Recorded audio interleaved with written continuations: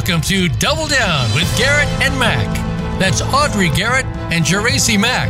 They're two women with voices that just happen to have sons in the NFL. That means you'll hear about football and motherhood, but you'll never know what you're going to hear next. So let's get this conversation started. Here are your hosts, Garrett and Mac. And welcome to another week of Double Down with Garrett and Mac. This is Geraci Mac. Audrey Garrett is not going to be with me today. She had a situation that she needed to go handle, but you have heard the voice from day one of the season starting. Every commercial we go to, you hear this man speak. He is now here to join us on the show today. Ladies and gentlemen, help me welcome Jose Sanchez. Yo! Applause. Where's the applause button? Where's that? They threw it away doing week 2 after they heard your commercial so much. But the KC fans out there right now are not applauding. The KC fans are applauding. I'm applauding the KC fans. My man, I'm proud of Pat Mahomes and the Kansas City Chiefs. Hey, you didn't get the W, but you went back to back. Sometimes just getting there is half the battle.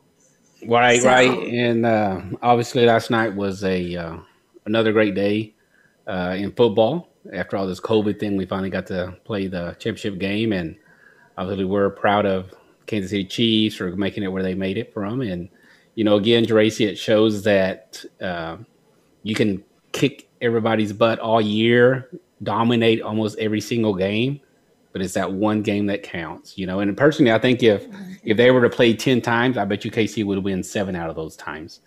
And you think so? I think so. But it's one of those days that, different factors came in. And personally, I think the defensive front, which is crazy because that's what I talked to my nephew before the game. I said, it's whoever's going to win in the trenches. And if the defense can dominate like they did, then that's who's going to win. That's going to be the difference. And that's what happened. So it's sad because I have friends of mine that are KC fans. They were all, very happy last year and happy during the year, but that's part of the game. Brady didn't win every time he went to the Super Bowl. And that's so true. I think for Pat that he's still on the pathway to be and could be the best one day if he has a very similar path to Tom. But I think for the day, it was Tom's day, even though you like him. And it's kind of great because I kind of have a love-hate relationship with him, I think everybody does. I hear that a lot. Everybody says they have a love-hate relationship with Tom Brady. And I think it's jealousy or more because, I was quarterback and that's the position that we all that play football want to be. Even if you're a big lineman, you want to be quarterback. And he's at the top of the game, the best ever. He's married to a model, and he has boys, he has girls. I mean, he's, good looking, has nice clothes. So, he has everything you pretty much would want. And so I guess that's probably Tom Brady. How dare he win the Super Bowl? But Geraci, one thing that I noticed was the way he was acting during the game and the way he's just so competitive. And I haven't seen somebody as competitive as him and shown the way he did since probably Jordan. They dominate they want to win all the time. They don't care if it's who can carry the more bags in your hands for groceries. It doesn't matter if they can beat you on something simple. They want to win all the time. And I think that's what has him drive because it's not about money. It's not about fame. He's already got that. It's about winning.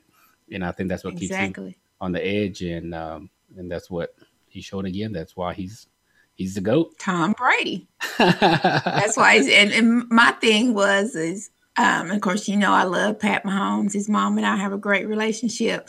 But Tom was like, I'm too cool of a cat to let a kid come here and try to ruin my house. So yeah, I think the mom I heard had have some little issues about the referees early on, but I don't think it wasn't the referees. It was just as Pat said at his conference, he said, it was their day. They won. There's nothing point to it, and it happens. And he wasn't making excuses. Even Coach Reed wasn't making excuses, and I don't think you can. That's just it was their day, and that's what happened. And again, he has no reason to feel bad. He made it there 2 years in a row, and he's 24 years old. At 24, Hey, he's backwards Tom's Brady age. Yeah.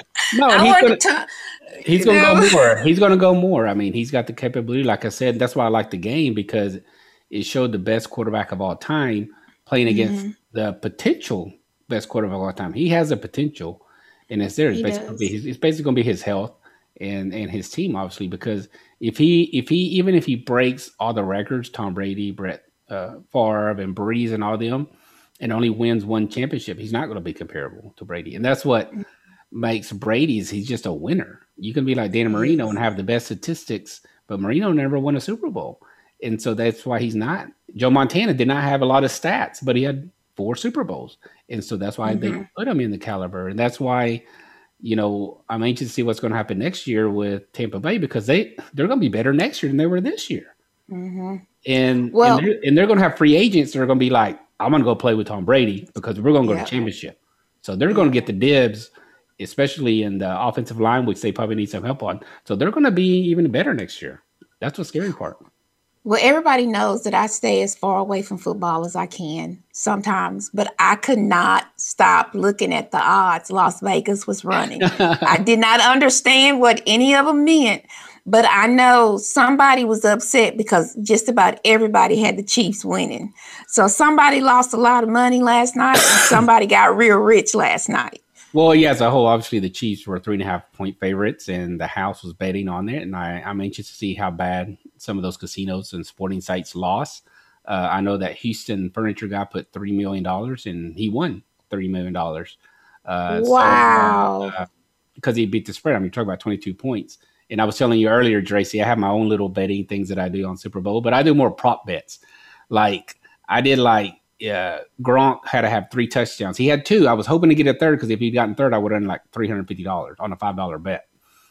So I put those kind of things, or who's going to score the first touchdown, or is the last field goal going to be under 50 yards? I mean, all these little prop bets that happen in these games, or is who won a coin toss, and how many times was Trump going to be mentioned during the game, or Biden? Wow. Or how long was the national anthem, or what color was the Gatorade they were going to spill? All these little prop bets that I usually bet on during the Super Bowl because it's fun, and I think a lot of people did those, and I didn't come out on the winning side on overall. But to me, it's more interesting than just betting on the line, saying I'm going to put $100, and if I win, I win $100. I mean, to me, that's not interesting. But obviously, a lot of people do that. A lot of people lost, and a lot of people won. But at the end of the day, you got everybody involved with that. So, I've never heard about the prop bets. I want to do that next year. I wonder if I can find somebody that'll let me do that next year. You can do it every game. You do it every game. Really? Yeah. I always do the ones for like the Cowboys or the Browns or other teams that I enjoy watching. I will just put who's going to score the first touchdown. How many touchdowns is one player going to have? And you can put, it depends on the odds. You can put small amount of money, and because the odds are higher. And so, like, who was the MVP? Like, if Gronk would have won MVP, if he had another touchdown, a couple more yardage, he probably could have gotten MVP, and then I would have won like $600, on a $5 bet. So it's is these high risk? Probably not going to happen, but if they do happen, you're going to hit it big, And so, and here you go, season 2021, Sanchez and Max betting pool for football season. We need some investors. You heard it here. We need some investors. Just send the money to me. You heard it here first. So the whole deal, the over and under, I never did get what all of that meant. Yeah, so basically, like last night was 56 points. That means that total points scored would be over 56 or under 56. And so that's what they look at. And so obviously it was way under, because it was 31 to 9. And yeah, so I mean, obviously that's 40 points, so it was way under. And so because a lot of people thought that both teams were going to score a lot of points, it was going to be over 56, but it wasn't. So basically you would put whatever the line was. If you put $100, you probably win $100, if they went under 56, which they did. And so okay, so one of the things that I was looking at was 1 and 9, because when I grew up, everybody played squares. You paid $5 a square, and so 1 and 9 won like 2 quarters.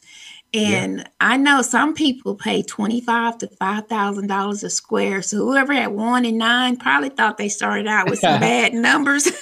right, yeah. And they ended up doing really good. Well, another good bet that I should have put was that Kansas City not score 1 touchdown, which they didn't. But that's just unheard of for them not to. And so, but that would have been a big payout as well. So some of these little questionable bets that probably weren't going to happen, but if they do, you're going to hit it big and win some money. So to me, it's fun. Again, it's entertainment, Check with Sanchez and Mac at the beginning of next year's season. We have a new pot that we're going to run. Look at the odds. Forget Las Vegas. We're bringing it to Texas, baby. Yeah, exactly. That's something you can do every week. Your weekly tips for betting. So. Wow. What do you think about the commercials? Which one was your favorite commercial? It's I watched the commercials with my nephews, and they brought back some of the old school music in some of those commercials, or stuff relating to the old school. Like the Cheetos one. It wasn't me. It wasn't me. Yeah, I thought that was. I mean, she's beautiful, the girl. That's why I like that commercial. But I thought that was pretty interesting. It had the music of an older school, and the whole had famous actors on there and actresses. So I really thought that one's kind of funny.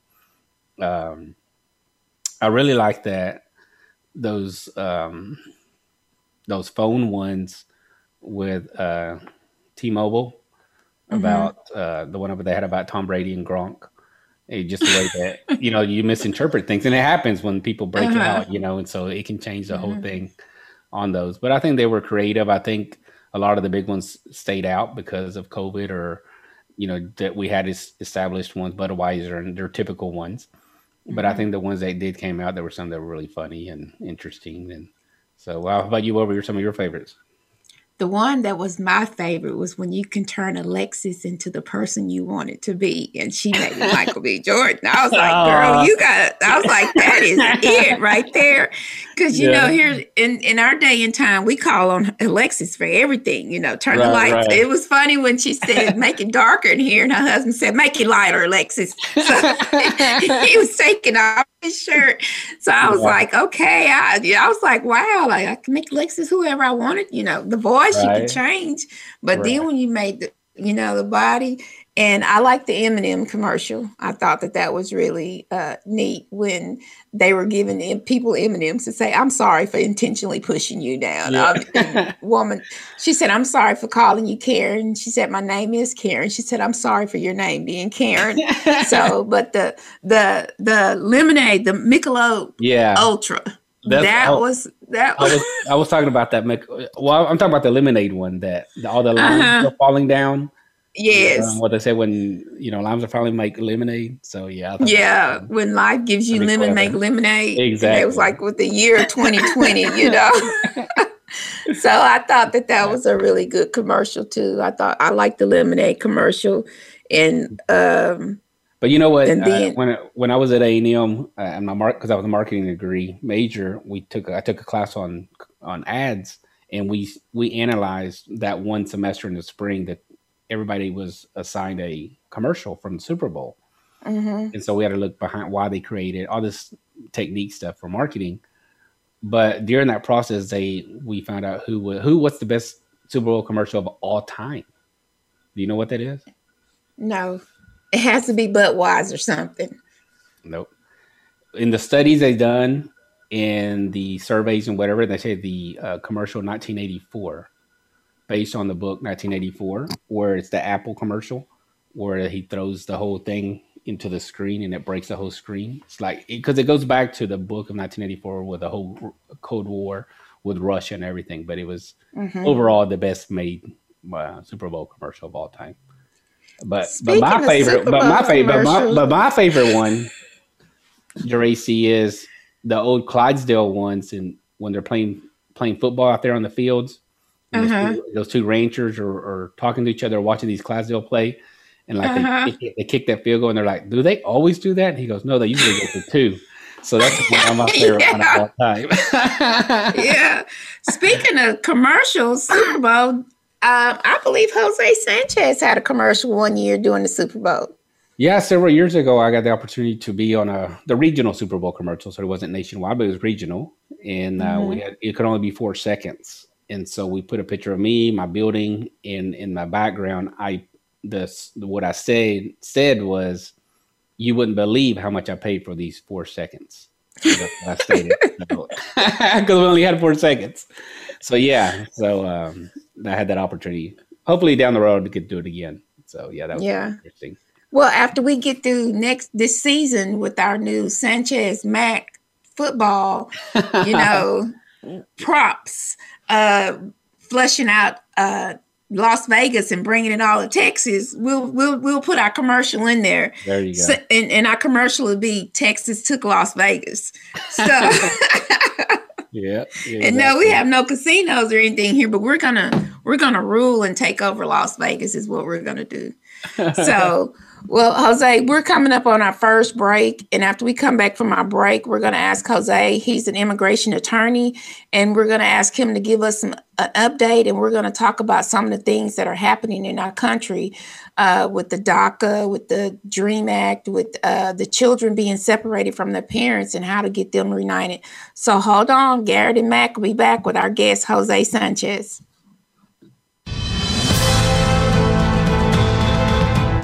Become our friend on Facebook. Post your thoughts about our shows and network on our timeline. Visit facebook.com/Voice America.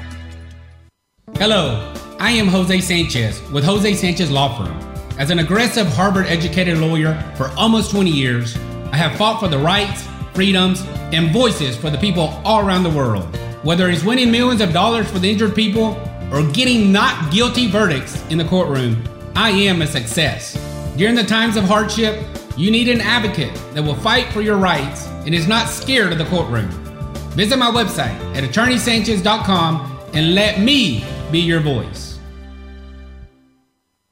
Planning for college? Tune in to Getting In, a college coach conversation for tips, techniques, and insider perspectives. Hosted by Elizabeth Heaton, a former admissions officer at the University of Pennsylvania, and featuring her fellow admissions and college finance experts from Bright Horizons College Coach. The show shares what colleges are really looking for and how to highlight your hard-won achievements for the best chance at success. New episodes air every Thursday at 4 p.m. Eastern Time, 1 p.m. Pacific Time on the Voice America Variety Channel. Have you had a chance to check out Voice America's online magazine and blog? If you love our hosts and shows, check out articles that give an even deeper perspective, plus topics about health and fitness, movie reviews, philosophy, business tips and tactics, spirituality, positive thought, current events, and even more about your favorite hosts. It's just a click away at blog.voiceamerica.com. That's blog.voiceamerica.com. The Voice America Press Blog. All access, all the time. Voice America is on your favorite smart speaker. If you have Alexa or Google Home, go ahead and give us a try. Hey Alexa, play Finding Your Frequency podcast on TuneIn.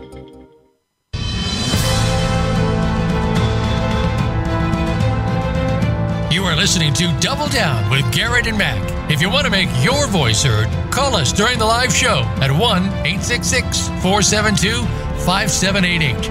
That's 1-866-472-5788. Or send an email to garrettandmac@gmail.com. Now back to Double Down. And welcome back once again to Double Down with Garrett and Mac. We're here with Jose Sanchez. He's one of the top immigration lawyers that I know. And so I know that y'all have been hearing his commercials since we started our show. But today I brought him in because I want him to talk to us and explain to us what is actually going on with immigration, because I know a lot of people are lost. And one of the main things is reuniting these kids with their parents. You know, that's horrible. And what about when I can't tell you my mommy's name? What happens to me? Right. No, so Tracy, immigration is a passion for me. I've been a lawyer 20 years, and I'm an immigrant myself, came here without permission to the United States. So I've been through the process, and that's part of the reason I enjoy helping people in the same situation. But immigration to me it's a human. To me, it's a human right. It's not really shouldn't be an American right or whatever country right. To me, it's a human right, and I think it's such an emotional type of law and situation that we find ourselves in because of immigration.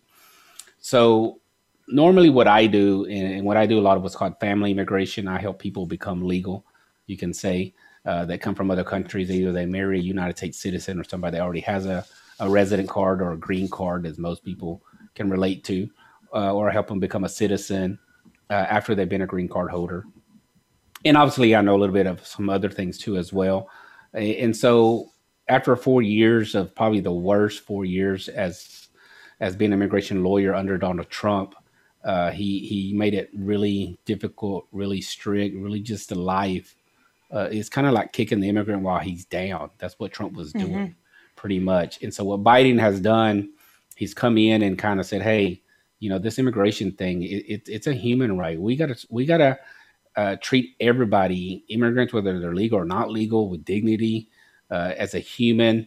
Under Obama, he of course he deported people. That was part of the process, and there's people that should be deported for criminal acts that they do.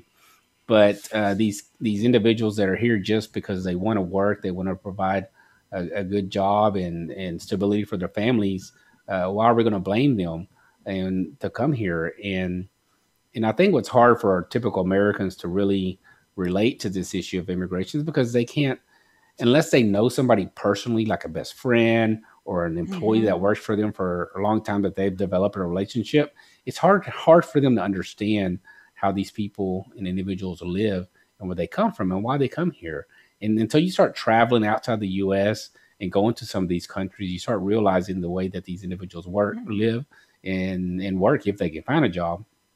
So it makes it easier for you to understand why they come here. It's like I ask people all the time, well, what would you do if the government had no unemployment benefits, no food stamps, nothing to help you find a job? What are you going to do? And you don't have a job and you have 4 kids. What are you going to do? Well, you're going to do whatever it takes to feed these kids to stay alive. And so if that means you have to hike and walk and travel and sneak in the other country because you want to provide the basic needs to your kids, you're going to do that. And so I think it's hard for people to understand that until they, have somebody close by that they can relate to. And that's why I think it's a human issue, What about the fact that a lot of people get angry and upset because they're living here, they're not paying taxes, we're paying taxes, they're coming in, taking all of our jobs at lower wages. Right. They get Medicaid, food stamps, they want to give me $5. I hear it as much as I'm sure you. Right. And the problem with that is a lot of stuff what you hear on Fox News and other medias that are very right wing, it's not the truth, Geraci. First of all, under the Constitution, only U.S. citizens and permanent residents that are here legally have a right to get some of these benefits. So these single moms that are undocumented, they don't qualify for food stamps. They don't qualify for all these other benefits. Now their children who are U.S. citizens qualify for it. So indirectly, obviously, they're going to benefit some from it, but it's not because of them. You know what I'm saying? It's not them directly. And so that's not completely accurate. The other thing is you're saying, well, they don't pay taxes, which is not correct. Most of the immigrants rent a house. And so obviously when they rent a house, the landlord has incorporated into the rent the taxes that are owed every year. So they're the ones paying the taxes on that property. So they're paying taxes as well. They pay sales tax. When they go by to Walmart, they go anywhere else, they pay the sales tax just like you and I do. So it's not accurate to say they don't pay any taxes. And the worst one of all is, Tracy, it's like, well, they're taking their jobs. Well, how many Americans do you know are willing to work for $8 an hour, mopping and sweeping in the back of a restaurant or working in the fields, cultivating in the hot sun in California? There's not Americans willing to do that. They're not fighting for those jobs. And then here's the main one that I tell Geraci is, if you look at America, there's 350 million Americans or people that live in the United States, right? And let's just say 10 million of them are undocumented. Okay. How can, and then here's what the latest study that I read was like, of the actual the labor market, people that can work, it's only like 3 to 5% of those workers don't have documentation. Okay. So how can that 3% take away the 97% jobs? They can't. It's only 3%. And people are making it seem like it's half of the people that here are working are not documented. No, they're not. You're talking about 3%. Such a small amount. So why are we going to spend all this money, enforcement, all these things to go after this 3% who want to work and are working? And then I get mad at my buddies and friends that have these arguments saying, well, you're the one that's to blame. You're the one hiring them. You're the ones that want the cheap food. You're the one with the cheap product. You want the cheap services. You're the one that hired them. How can you say to the media or say to people they're taking away their jobs, and here you are in the meantime hiring them to clean your house, hiring them to mow your yard, hiring them in your self-employment job because you can have cheap labor? You're the one to blame because it's easily supply and demand. If there's no supply here, then there's nobody going to come from Mexico to work here. If the employer said 100% we're not going to hire anybody that's not legal, they wouldn't come here because there's no jobs. But that's not true. That's why we're to blame. Americans are to blame for the problem with these immigrants, not the immigrants. You can't blame them. Well, one of the things that you hear a lot is they pay them cash under the table. Well, if they didn't pay them cash under the table, they wouldn't get, I guess, the cash under the table. After listening to your explanation of what you just gave about the fact that, and I know a lot of Americans, we have the tendency to say that they're coming here taking our jobs and our stuff, and they're not even legal. But who's giving it to them? Exactly. And the people that are able to pay them are typically the people that want to hire them for cheap labor because they can get cheap labor. Exactly. And here's the thing. The only way it's going to change, right? And I've had these discussions with, John McCain, the former senator. I've had these with right-wing, when I was at Harvard, these policy discussions with them. And it's like, until we as Americans are willing to pay more for services, are willing to pay more for products because they're made here, we employ only Americans or permanent residents that are here legally. Until we're willing to live with that, then it's not going to change. And we shouldn't be blaming these workers that just want to work. And so it's like it's like blaming the victim. They want to blame the victim, and they're not the victim. They just want to work. And so that's the problem. We as Americans want the cheapest thing, the fastest thing, the easiest thing, but we're not willing to pay for it. That's like, Biden's new thing is, that he wants to work more on made in America. Let's just manufacture more here. Let's buy here, which I'm in total agreement.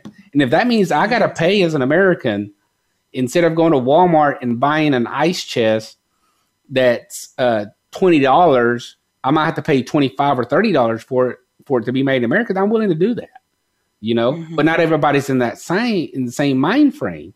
And especially if you're low income, poverty level, you can't afford to do that. You know what I'm saying? Exactly. And so that's kind of the problem we have is I don't see how they can be blaming the immigrants in such a small amounts as well. You know what I'm saying? It's like saying in the NFL that 3% of all the athletes are on crack. Well, are you going to spend billions of dollars of the NFL money to go after drug rehab when there's only like a small amount? Well, yeah, you can use some money, but it's not going to take all the funding. You're not going to do all these extreme things for just 3%. That's just part of the process. I mean, whatever occupation you're in, there's people that are going to be on drugs. So when you say I just have a problem with them being such a small percentage, and we're trying to use billions and billions of dollars to keep them away, where we should be using that less money. How can we incorporate them into the society? How can we make it better for them? How can we make it better for everybody? Because it's not going to come to the point that there's nothing, that there's no immigrants. That's always going to be around. Well, one could state that we spend the billions of dollars to keep them away because the more that people see come in and get to stay, the more that'll start to come. So that's a very great argument.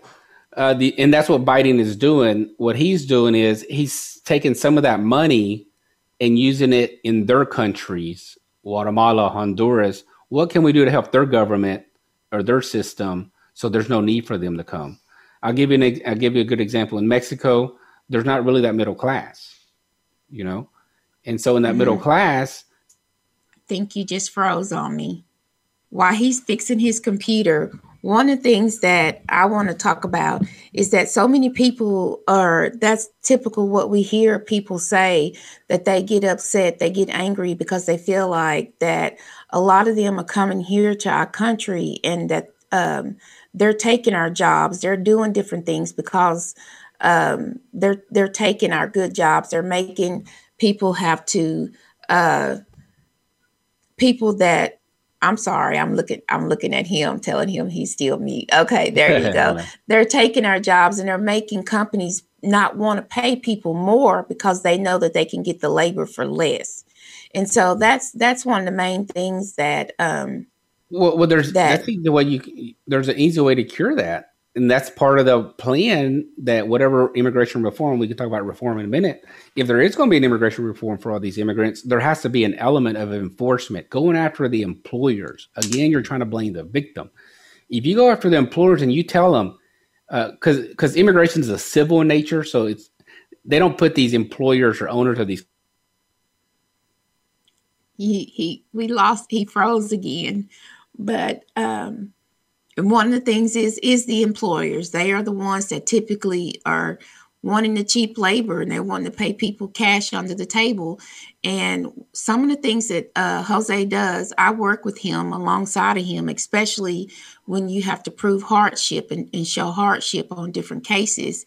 And a lot of people come in and they are not legal here, and they talk about not being legal here and them working for cash, and they work hard all week. And at the end of the week, they don't even receive their paycheck.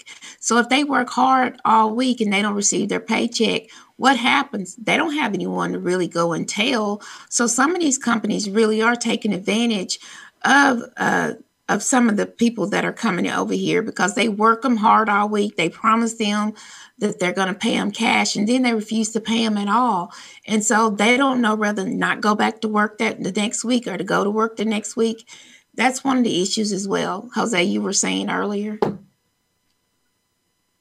I think you just froze again.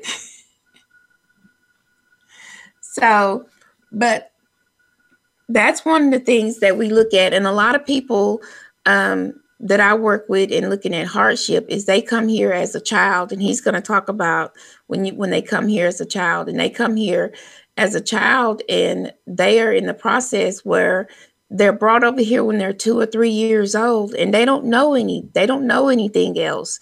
And then they get caught at 18 or 19 doing something that they were supposed to do, and they want to send them back. Well, where do they send them back to? Because they grew up here. They were raised here in this country. This is what they considered their country. They didn't come here by themselves illegally.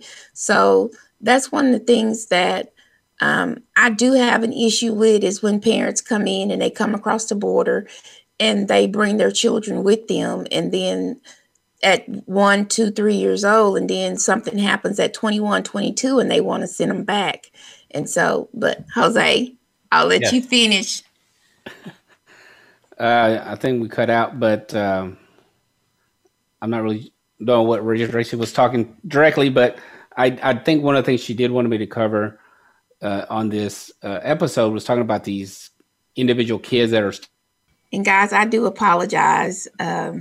We're having some technical difficulties here today, but and one of the things that he is going to address, and I'm sure everybody wants to hear, is what happens with kids that are brought here when they're 2 and 3 or just a few months old, and they're here all this time, and then let's say they get a DWI or some kind of charge or theft charge, and then they realize that they're an illegal immigrant, and they want to send them back. Okay.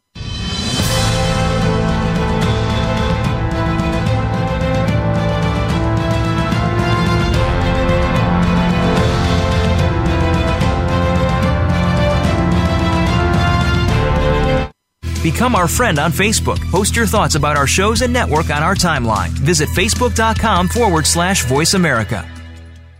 Hello, I am Jose Sanchez with Jose Sanchez Law Firm. As an aggressive Harvard-educated lawyer for almost 20 years, I have fought for the rights, freedoms, and voices for the people all around the world. Whether it's winning millions of dollars for the injured people or getting not guilty verdicts in the courtroom, I am a success. During the times of hardship, you need an advocate that will fight for your rights and is not scared of the courtroom. Visit my website at attorneysanchez.com and let me be your voice. We're making it easier to listen to the Voice America Talk Radio Network wherever you go. In addition to listening live, you can check out information about your favorite talk show hosts, discover new talk show personalities, add shows to your list of favorites, and listen to all of our show archives on demand, all from your iOS, Amazon Kindle, or Android device. Download it from the Apple App Store, Amazon, or Google Play, and get ready to tune in. The Voice America mobile app, powered by Aircast. Tune in to The Patricia Raskin Show on VoiceAmerica.com every Monday at 2 p.m. Eastern Time and 11 a.m. Pacific Time. This is the program that helps you turn obstacles into opportunities, challenges into solutions, and find answers to tough questions with the award-winning powerhouse voice of radio, Patricia Raskin. So tune in and call in to The Patricia Raskin Show, Mondays at 2 p.m. Eastern Time and 11 a.m. Pacific Time, right here on the Voice America Variety Channel. Follow us on Twitter at VoiceAmericaTRN. Get the lowdown on guests, new shows, and your favorites. That's VoiceAmericaTRN. In the spirit of Have Couch Will Travel, Dr. Carol Lieberman creates a haven of sanity in an increasingly insane world. Each day we are bombarded with news of events that have never crossed our wildest nightmares. Society is spiraling out of control and everyone is reeling from it. But now there's an answer. The best way to keep sane in this insane world is to tune in to Dr. Carol's Couch on Voice America. Dr. Carol, a certified media psychiatrist, will broadcast live from her Beverly Hills office every Tuesday at 1 p.m. Pacific Time. Call or log in and get help with whatever is sending you reeling, whenever you need a soothing voice to calm and advise you. That's Dr. Carol's Couch every Tuesday at 1 p.m. Pacific Time, here on America's Voice, VoiceAmerica.com.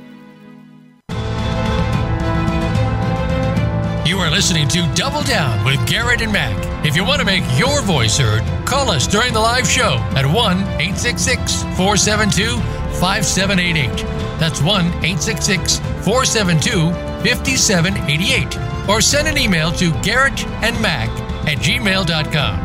Now back to Double Down.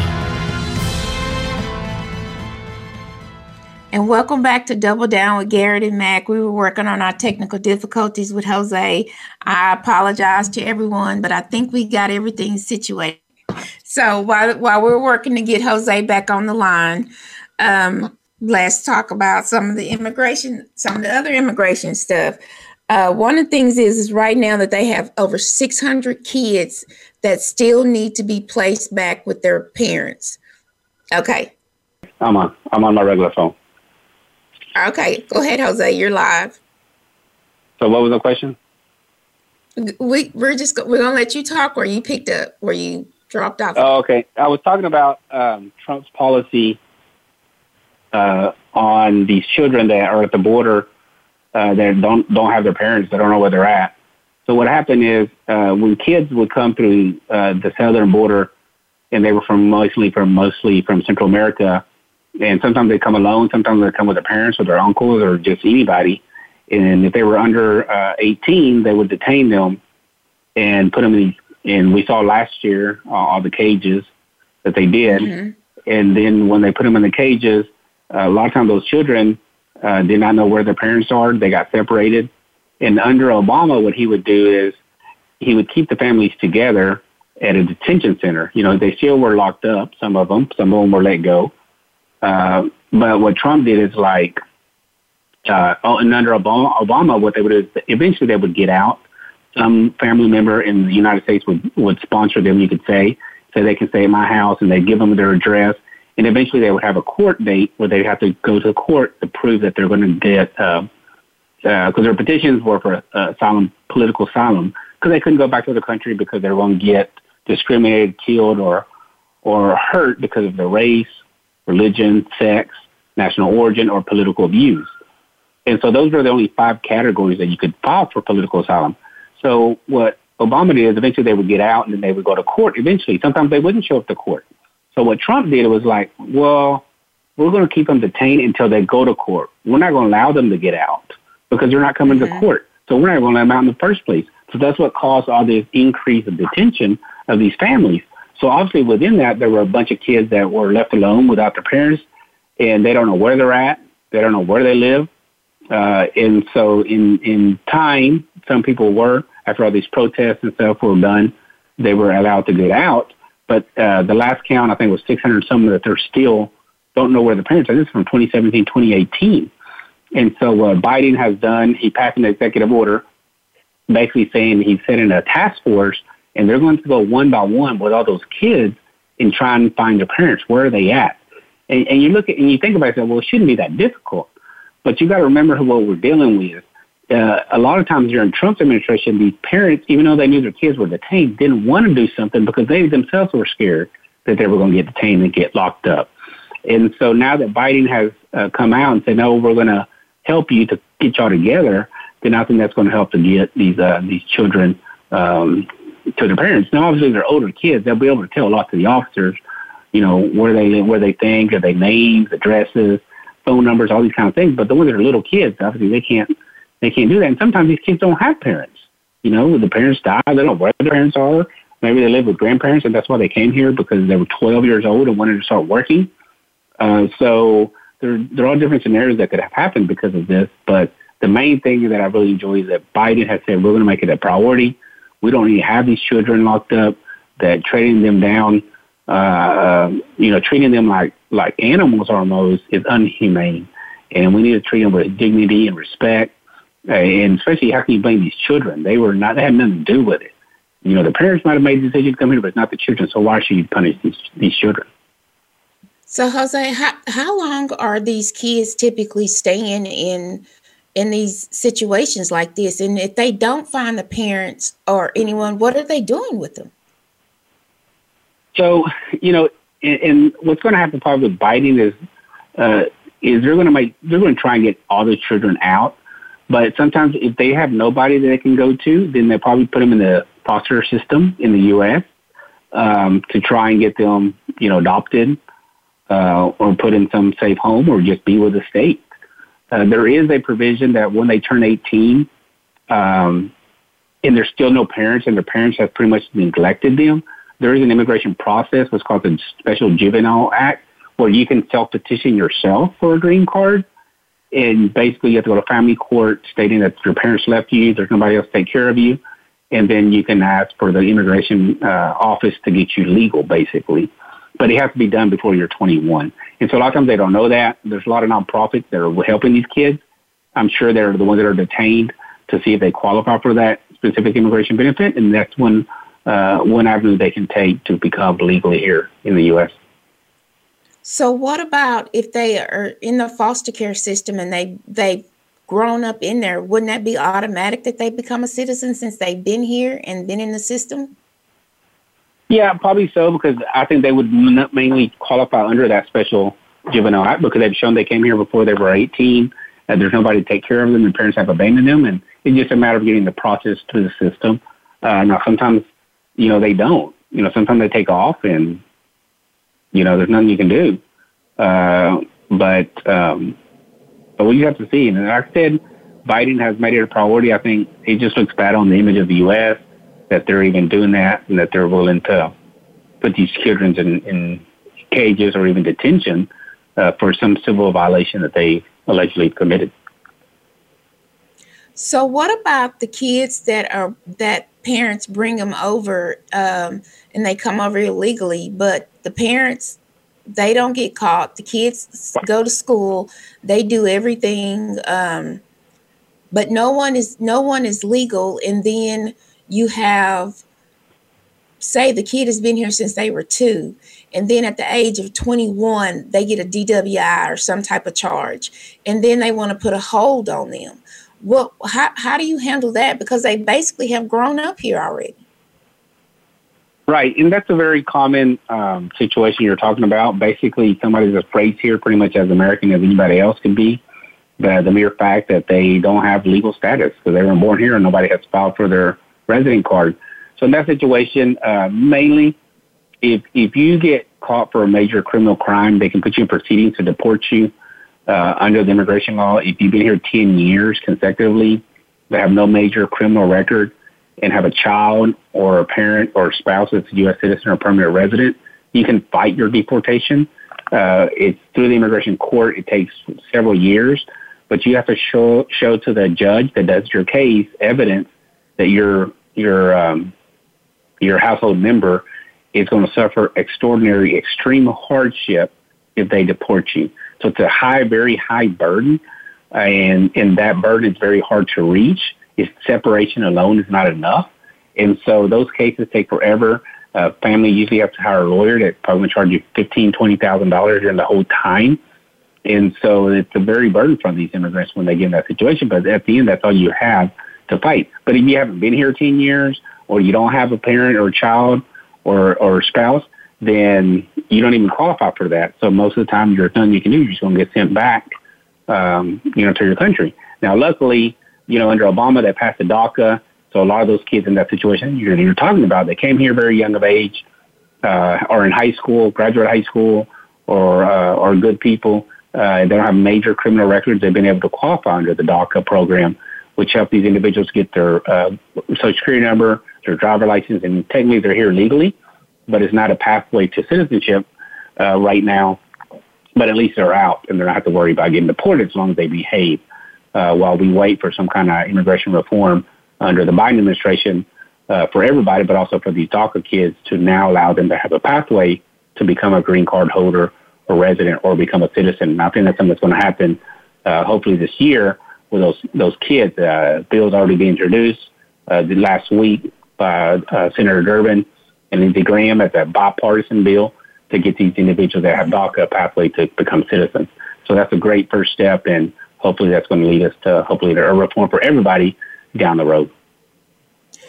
Okay, so here's my next question. So let's take these same DACA kids that we're talking about, and they've been here since they were 2. They go through the public school systems. How are they able to do that? And the school system doesn't say anything or anything doesn't happen. And then it comes to their senior year, they're 18 and 19, like I said, and they get in trouble and they want to put a hold on them and have them deported or sent back. But they've been in the public school system. So it's not a matter of fact of knowing that they're not here because they've been reported through the public school system, through the public education system. Well, first of all, Joyce, your first question is, they have a right to an education, even though you're not legal. And that was a civil rights case that was filed, in fact, in Tyler, Texas, here in East Texas, because in the 70s, if you can believe it or not, the same situation was going on. They were saying all these immigrants are coming in, invading our state of Texas. So we're going to pass a law that says if you're not legal, we're going to charge you a surcharge to go to public school if you're not legal. And so it passed the Senate, it passed the House, and it was a bill in Texas. I mean, it actually passed everybody. And eventually the NAACP, the LULAC, all these major civil rights organizations got together and sued the state of Texas, saying that's unconstitutional, that law. And it went up to the U.S. Supreme Court in a 5-4 decision. 5-4 decision in 81, the court said that that law was unconstitutional. And in fact, the lawsuit was from Tyler, like I said, in the school district there. That's where the lawsuit was filed.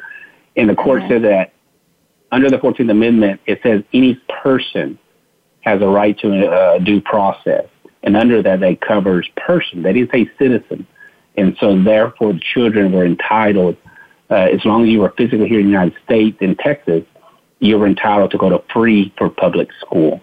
And so because of that case, it's been able to be used for other immigrant rights issues and cases throughout the years. And so that's why they have a right to do that. So that's why the schools can't not deny somebody to go to the public school. They can ask for a Social Security number, but they're not going to have one, but they don't require it to do that. And so that's what happens. That's why they can do that. They can go through school. They can go to college. Now they don't qualify for the federal funded scholarships or grants, and as well as the state grants and scholarships, unless the state themselves change that law.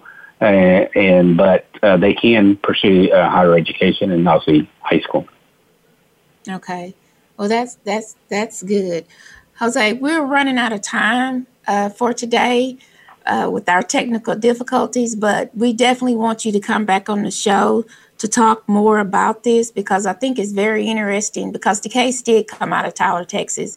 I'm aware of it. And that's one of the things that I had a problem or had an issue with, is how can you say that you're going to put a hold on them, and they went through our entire school system from kindergarten to 12th grade and graduated and have a high school diploma. And so now you want to send them back. And I actually had a young lady that worked for me that I love like my child, and I had no idea that she had went through the entire school system and had graduated from college.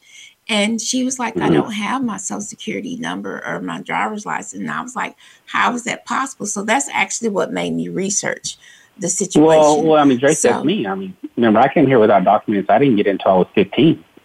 So, I mean, that was me as well.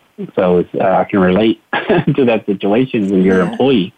And that's why these DACA cases have been passed, these laws, because they want to help these individuals. They're an asset to the country. They produce more than they get, because they're mainly going to be college educated or high school educated, and they'll have good jobs, and eventually going to probably be taxpayers.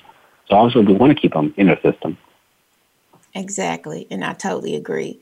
Well, Jose, we definitely want to bring you back on the show. Hopefully we won't have the technical difficulties that we've had, but we have truly enjoyed listening to you, the break from the beginning with the football to the end with learning more about our kids that are being educated in the school system. So for our Double Down listeners, thank you for joining us for another week. Keep my co-host and her family in your prayers. Keep all of us in your prayers. I pray that God put his loving arms around you so no danger or harm can come upon you and your family. We pray for those that are bereaved families and that are grieving. And we thank you for joining us for another week of Double Down with Garrett and Mac. Be blessed, everybody.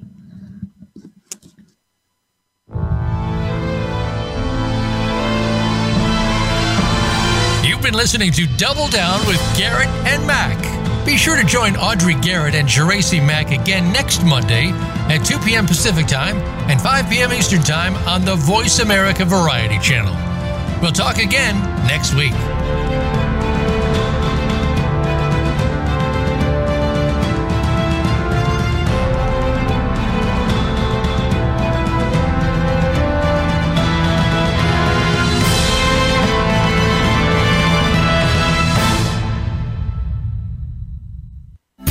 These days, everyone is looking